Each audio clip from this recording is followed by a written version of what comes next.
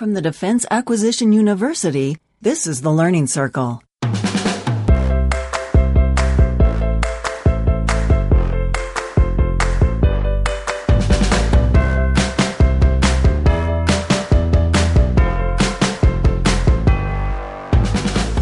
This is the Learning Circle. I'm Anthony Rotolo, and I'm here today with Sam Rogers. Sam is a senior instructional designer, a video learning producer, an LMS implementation specialist. He's a bit of a Renaissance man. A lot of his work is to make complexity simple and boring things fun. And we'll draw that out as we discuss things more with him. He's an expert on many of the emerging assets of things like podcasting and the role of video and how all these things can fit into our world in instructional design and in the learning world. A lot of assets that we might be overlooking that are now under our noses. Sam, welcome to the show. Thanks. It's a pleasure to be here, Anthony. So happy to have you.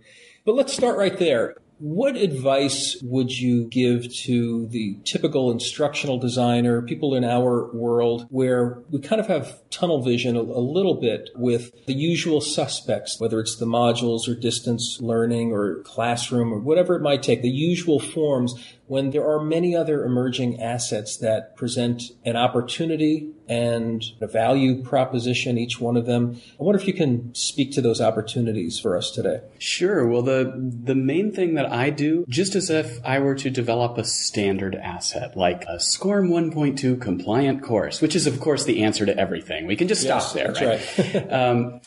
I always design the test first before I design any of the content. And not to say that that's like the final version of the test, bouncing things off of SMEs and working with that. It continues to iterate.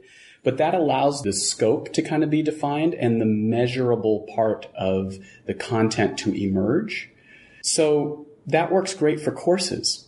It also works great for pretty much anything else. What is it that is going to be measurably different in the world as a result of our actions, of what we design, of what we do, of what we stop doing? What is going to change? Once we can get focused on what that actual needle is that we're trying to move in the organization, it's, in my experience, very little work at all to start looking at things that move that needle. Now, sometimes that is absolutely a course. Sometimes you want to go in and facilitate a live session. Sometimes clicking through a SCORM 1.2 compliant package is really all you need. But a lot of times it's not. A lot of times what we're looking for is something that is a true behavior change or something that's simply reducing risk to the organization, being able to shift from one format to another, from one idea to another as a deliverable. It sounds a little more complex than I think it really needs to be. What is it that we're trying to do? And then looking at, well, what does that? Let's do that. And let's maybe not do things the way that we have, but do things that produce the result that we're looking for.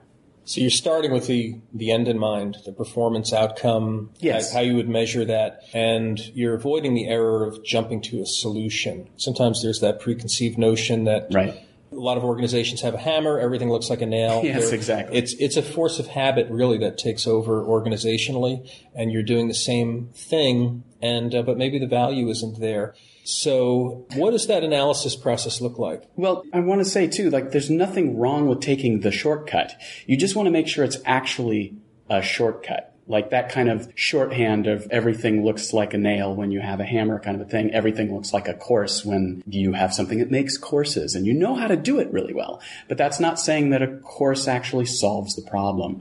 I've written about this a little bit in my blog and other places about how a lot of the requests that come to a training department, a lot of the requests that come in as learning requests, they're requests, but they don't necessarily have much to do with learning, actually. And how is it that we're triaging that as this is something that, okay, the course would be good for, this is something which, the lawyers need us to give this to everybody, but really they're just looking for legal defensibility for the organization. They're not looking for engaging content. They don't care about engaging content.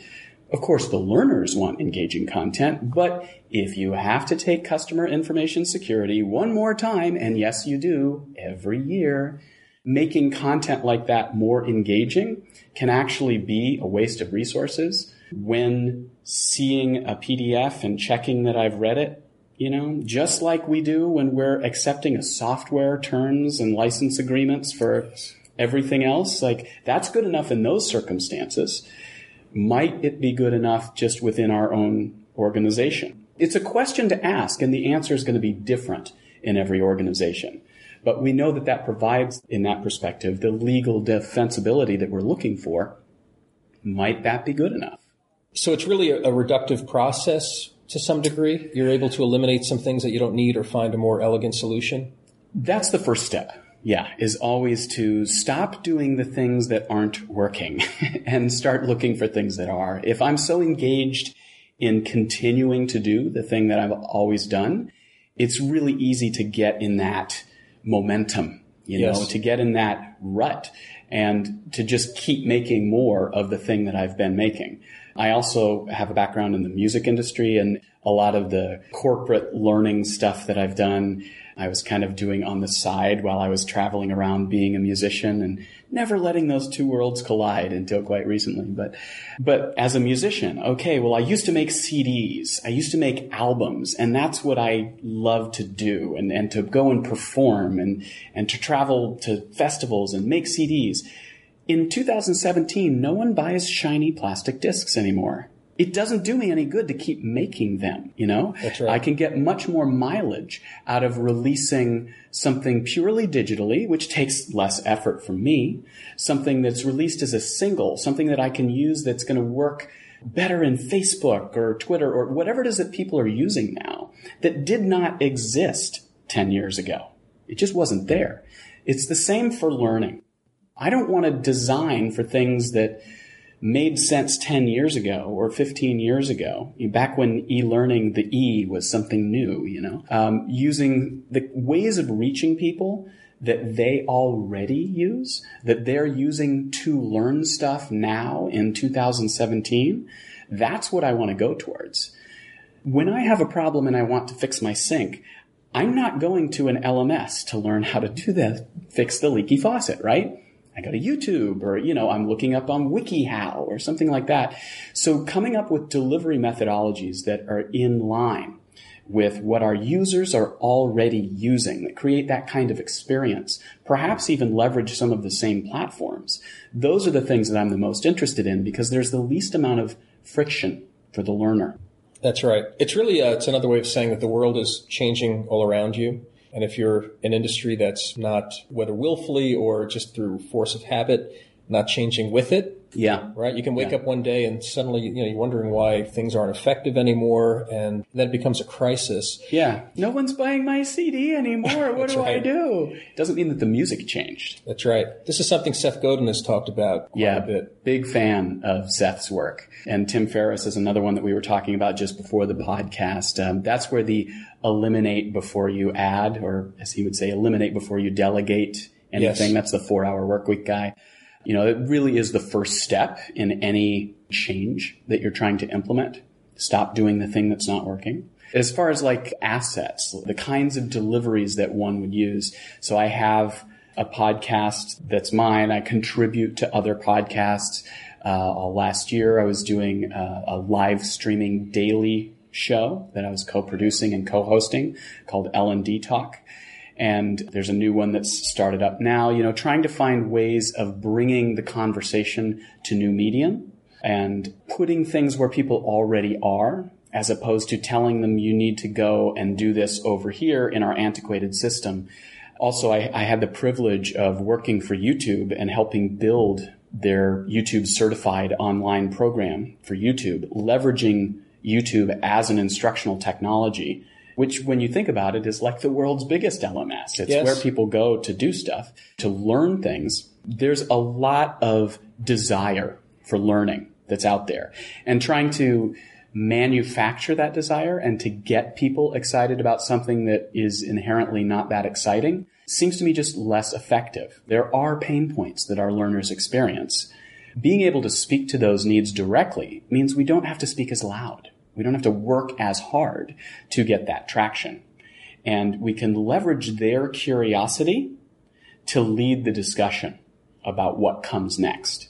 Because in our instructional minds, good little instructional designers, we're going to apply the formula, whether that's Addie or Sam or whatever. Like, we have methodologies that we want to use, but really the only sequence that, to my mind, ever is very effective is the one the student leads. Because no matter what information we pour on top of them, they are only going to soak up so much at once. And anything that's leveraging the student's questions, that exposes so much more about how they're already thinking, what they're going to relate it to. Then you know what pieces of information to add. And in a classroom facilitation, that's easier to do, or even in a virtual presentation, you can ask questions and people answer in real time. What's becoming more and more doable in an algorithmic sense is to be able to supply more kind of predictive responses, multiple options that people can pick their own path to go through to the next step. That's part of the revolution of micro-learning or whatever, though I'm a bit resentful of the buzzword, as if big bite learning was the goal before. Now small bites will make everything better. That's right. But being able to take things to a smaller, more divisible unit, say learning objective by learning objective. Can you develop that specific thought a little bit, though, about how microlearning puts the path decisioning into the students' hands? Yeah. So it's basically just going from a linear model to more of like a matrix model, or more of a pick a path, choose your own adventure kind of a thing. When people have the ability to do that, they are more engaged because they can follow their curiosity. And working for YouTube, this was something that I found. YouTube makes suggested videos at the end of your video, or they provide conditional search results when you type something in Google based on your past purchases or where you are in the world or all these kinds of things. They're filtering this search based on what you've done before. It's a somewhat adaptive. Exactly. So being able to make learning adaptive in the same way and provide different avenues that people can pick to move forward gives them a reason to pick something to move forward, so that we don't have to push as hard. At DAU, we've been licensing the Harvard Manage Mentor modules. And their whole design is to give you the different avenues. If your attention span is long, you can do the whole module plus all the videos plus other supplements. Or you can take the little, we might call it microlearning today, but the short clips and other supplemental assets that give you the quick bites and just give you maybe the salient bite at the apple to pick up some knowledge. Very interesting design approach. But with these emerging assets, whether it's podcasting or live streaming or some of the work in video, can you give us some examples or some ways you've been using it where it's offered choices and maybe different value propositions, maybe a cost argument, time argument, all the above? I just wonder if you can just speak to the advantages of some of these new assets that we have at our disposal. Yeah, I'll say that luckily, here we are in the future. Like, things have gotten so much smaller and so much easier. We're sitting here in a conference room with this device that's maybe 4 inches high, that produces better quality than anything that you ever listened to, like back in the 1900s or something like that. Yes. Here, that fits in the palm of your hand. It's not really expensive. It's not really difficult to create assets the way that the rest of the world is doing it these days. If I want to, create a video segment, I was just here at Learning Solutions speaking for a whole day about using a smartphone to do that. Smartphone cinema. It's not intimidating. And we already do it, right? We're already uploading cat videos or, Yes. Johnny opening his birthday present or things like that. And so to be able to leverage that technology that's already in our hands, that we already kind of know how to use for instructional uses, which we already know how to do, seems to me to be an easy win. And in my experience, it has been training other trainers to use technology that's within arm's reach to meet the needs that they already know they have is a small jump to make. It's not a big conceptual leap. There's this piece and there's this piece. Hey, what happens to great tastes? And they taste great together. It's pretty easy to put that together. And the result is that more content gets made. And, I joke, like the first movie Steven Spielberg ever made, you will never see. And there's a reason for that. Like, it's probably not very good. Like the first time that you're creating, say, a video, or maybe your very first podcast, probably had some issues in it, right? The trick isn't that it needs to be right before I begin. It's that it needs to be right at some point after I've begun. Like, that's right. I have a friend on Facebook, one of these Facebook friends. He's in Canada. I've never met him in person, but he was talking to me about podcasting, and he has aspirations to podcast. And it occurred to me to tell him, hey, why don't you just make some podcasts just for your ears only? Mm-hmm. Get yourself comfortable in the medium. You have permission to be as crappy as you need to be. Yeah. Maybe sometimes 80% of it is getting comfortable in a new medium. Yeah. And then you get to a point where, your standard of what will be good enough for the rest of the world to hear, you'll hit that and do it. That doesn't always occur to a lot of people. Well, fortunately, the bar has been dramatically lowered in the last dozen years or so. I mean, I joke about the YouTube cat videos, but we've all seen the shaky cam video of like the cats batting each other or Johnny opening his Christmas presents, whatever it is.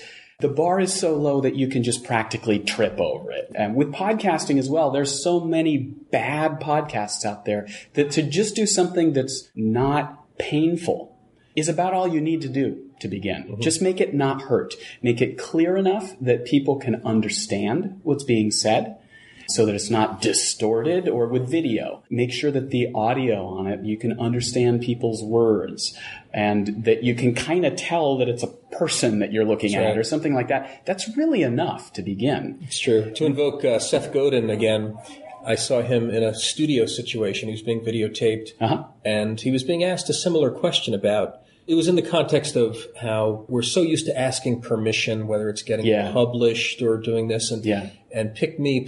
And he's saying, pick yourself. And he said a lot of the problem, he pointed around the studio, he says, it's this, where something can be authentic, and that's really what matters. You might be taking a slightly shaky phone camera of some expert in your field that you met in the hallway at a conference like this. And if you were to record that conversation, your audience is going to care, and they're not going to care that it's not on a tripod, right? So I think authenticity is a big part of this. Yeah, and having that instantaneous kind of feedback of doing something that's live, like live streaming is, allows you to even interact with people as it's happening. At doing stuff that's podcasting where it's really run and gun, like we just ran in this conference room and here we are. And this can be posted even later today. Not that you need to work that quickly, but it's definitely possible. And getting that kind of instant feedback from learners, having those avenues for them to influence what's going to get made next is, again, more reason for the learner to be involved because they're actually involved. It's a two-way conversation. And so there's more in it for them. And just because it's difficult to do something, make it as simple as possible. What is the simplest, easiest, cheapest way that I could try this? Is a great question to ask. Just to make the first one. What is I know it's going to be stupid. I know it's going to be a bad workflow. It's not going to be efficient. But I just want the cheapest, simplest, easiest way that I could start. Let's start there. Let's do that. So I recently did the same thing with publishing. You mentioned with making my first book, thinking this very question, how am I going to do this? I'm just going to make an ebook that's on one platform. I'm going to pick Amazon because that's where most of the stuff is. I'm going to write a book that's not big.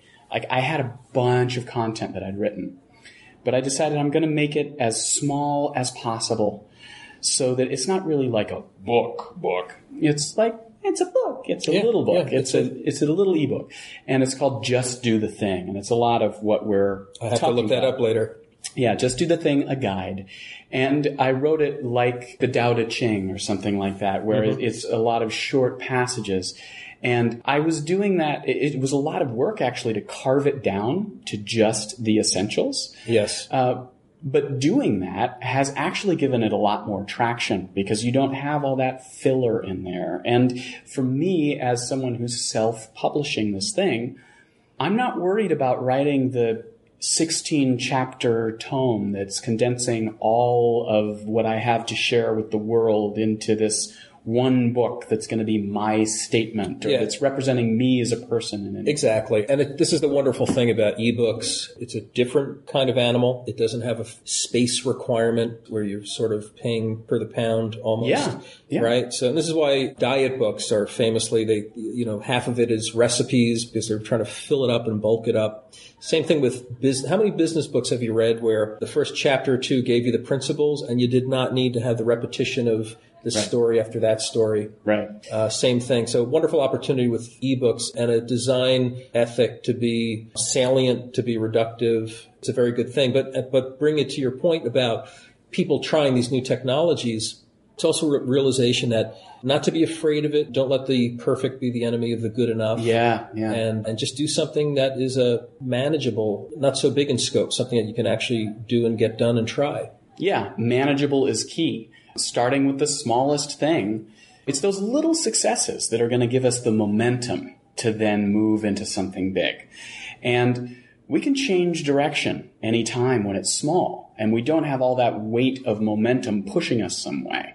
Oftentimes in learning and development, we get bound up in needing to make things consistent as a learner experience, and all of the effort that it takes just to brand something and getting it through, marketing and all of this. As if people forgot where they worked. Yes, it's last year's logo. No, we're not fixing it right now. We're trying to make new content that's going to make the company make more money or have less risk or whatever it is that the company is focused on, whatever it is the organization is designed to do. That's where the effort goes. And consistency is great. I'm not against it. Aesthetically, that's always what we're going for. But to stop taking action because something can't be pretty is just not a requirement. And with video, I'm always telling people, if you go out to look up on YouTube how to make video or do whatever, they're going to teach you how to entertain or how to sell stuff. That's really easy to come by.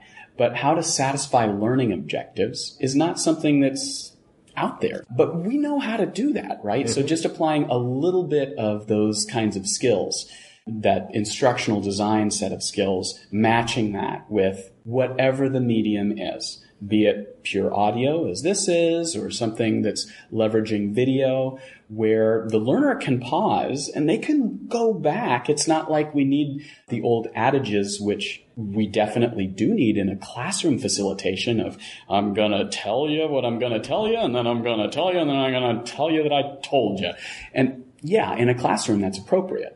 But in a video, the learner controls that experience. And you can actually say completely different things visually than are happening on the audio level. That's right. And this is a benefit. This is allowing people to, say, click a link and go off to explore something that maybe it's a link to that big old boring HR policy or something, but you're giving them some reason to look in there, to answer a question. What does that say? That, oh, now I get it. Now that video scenario that I'm watching, actually, that's why. Okay, got it. Excellent. Are you finding uses for these emerging kinds of media, whether it's video, podcasting, where maybe you've made a decision to try that instead of the traditional, or at least are finding that to be a helpful part of the mix that wasn't there before? Yeah, so I'm a consultant. I come in from the outside to organizations. My first job is always to try and wipe the stupid off of the thing that's already happening. Yes. And because maybe you don't need training, you just need to get the bad process out, right? Yes, and so often, is it a training problem, or is it just that the wrong thing is better for the user than the right thing? Because if that's the case, no amount of training is going to fix it. We just need to make the wrong thing harder for them to do or less advantageous in some way and make the easier thing the right thing and job done. We actually haven't created any training. We've just changed the workflow or changed the consequences of cause and effect for one individual job description or something like that. So coming in from the outside, I'm at liberty to have those kinds of conversations, in a gentle kind of consultant way. That someone within the organization, it's harder because there's sacred cows and there's political winds and all that kind of stuff that I'm blissfully unaware of. Getting to the assets part of your question, I can come in and ask, just as any external consultant can, is this working for you and how? So that's great that you've been able to generate this many courses per quarter or per year or whatever. And you've had this many registrations. That's great. And you've had this many people answer these things on the test. Awesome. So is there any alignment in those assessments though, that come at the end of the course? What if we just took that assessment and we gave it to people without the course? Do you think they'd pass it? How could we find out? Let's take a small sample of users, just give them the test and see how they do. If the result is the same, there's something wrong with your test and there's something wrong with your training. You actually don't need the training and you just proved it because the results were statistically not very different. So getting to better align the assessment with what it is that's being measured in the organization and better aligning the content to that, that's the kind of stuff that I can come in and do, or that any consultant can come in and help with. That it's not really about the types of assets. It's about the type of work that's getting done, the type of result that we're working to build. If I can take the test out and people test the same, what if we just made a podcast in front of the test? Would that work? Because that's pretty easy to make. I bet we could make a new podcast every week and we could just iterate it and see which ones help people perform the best. Let's do that. Let's record a webinar and let's put that in front of the test and see if that helps. Or, a lot of times even with the video learning part, people are thinking of, I'm going to interview this lead salesperson and we're going to have a 30-minute session and we'll have it as a supplemental material and it'll be video, so it'll be more engaging and we'll add it to what we already have. You probably really only need 20 seconds of a Skype call that you can record with the salesperson's bio picture there. It doesn't even need to be his face or her face. With a 20-second quote that's going to make the learner care, make the learner identify. That's right. That's an important word, especially when these are mediums that bring stories out of people and humanize content. Yes. And oftentimes in what's very mechanical, dry content, you're looking for people somewhere, someone who you can identify with. Yeah. So that's really true. And I like your point about, I think what was in that point, although you didn't say it explicitly, is this belief that video is inherently engaging because it's video. Yeah. So video is not a strategy. Yes.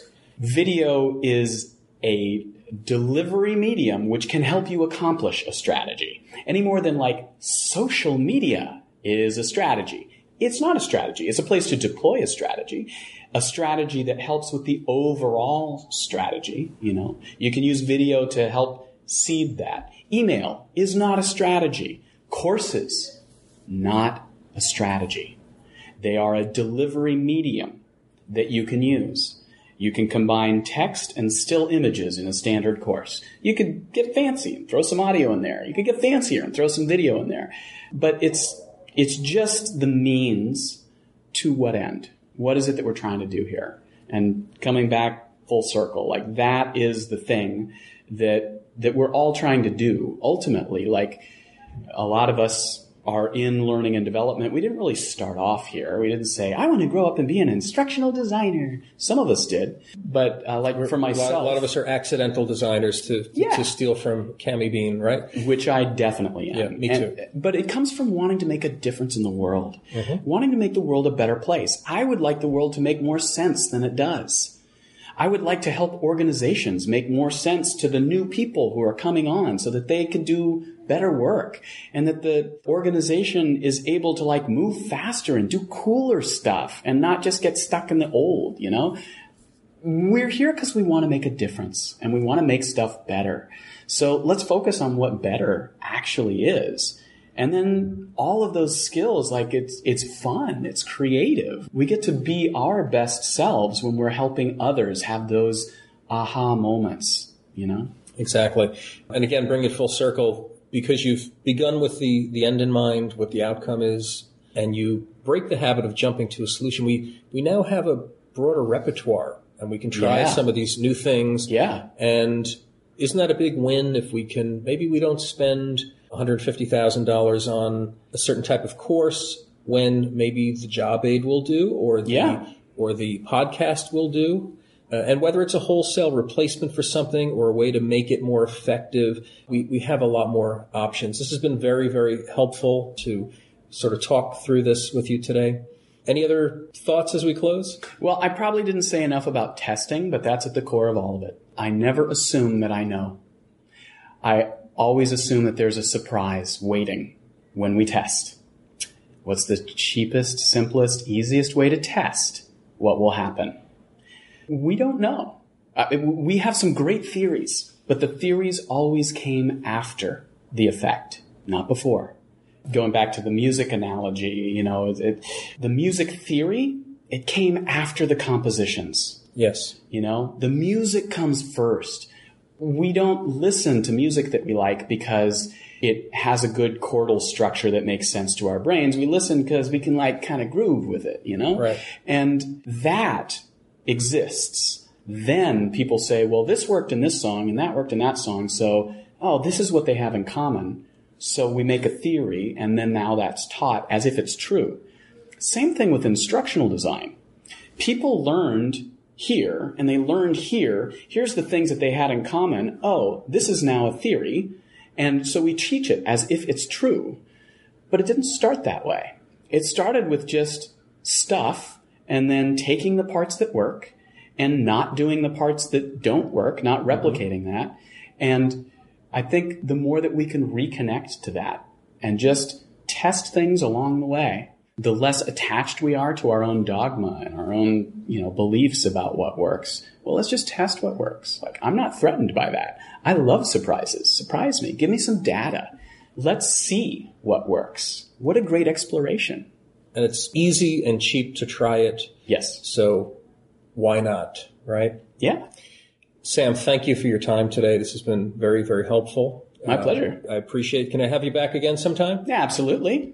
Just ask me and I say yes. It's a very complex process. Oh, thank you. But before we go, though, tell us where we can find your stuff online, because you do have your own podcast. Yeah. You have other resources. I'm all over the place all the time, but snapsynapse.com. That's my company, SNAPSYNAPSE. That's my corporate presence. You can find links to the podcast that's called Doable Change there, as well as to 5 Trainers in a Car that I contribute to, which talk about, easy and run and gun. We literally just record 5 trainers squeezed in a car. Yeah, it's a lot of fun. I've heard an episode and it's exactly that. They are recording in a moving vehicle. Yeah, which sounds like a really bad sound idea, and it probably is. But it's engaging. So it's like a portable sound booth, a car, when you think about it, right? It's all upholstered. The first one was even done in a convertible. Oh, wow. Yeah. Works fine. It's easy. Amazing. Sam, thank you again. Thanks.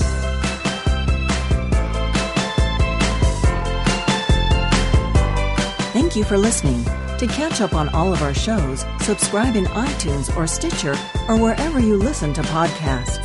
The Learning Circle is produced and distributed by the Defense Acquisition University.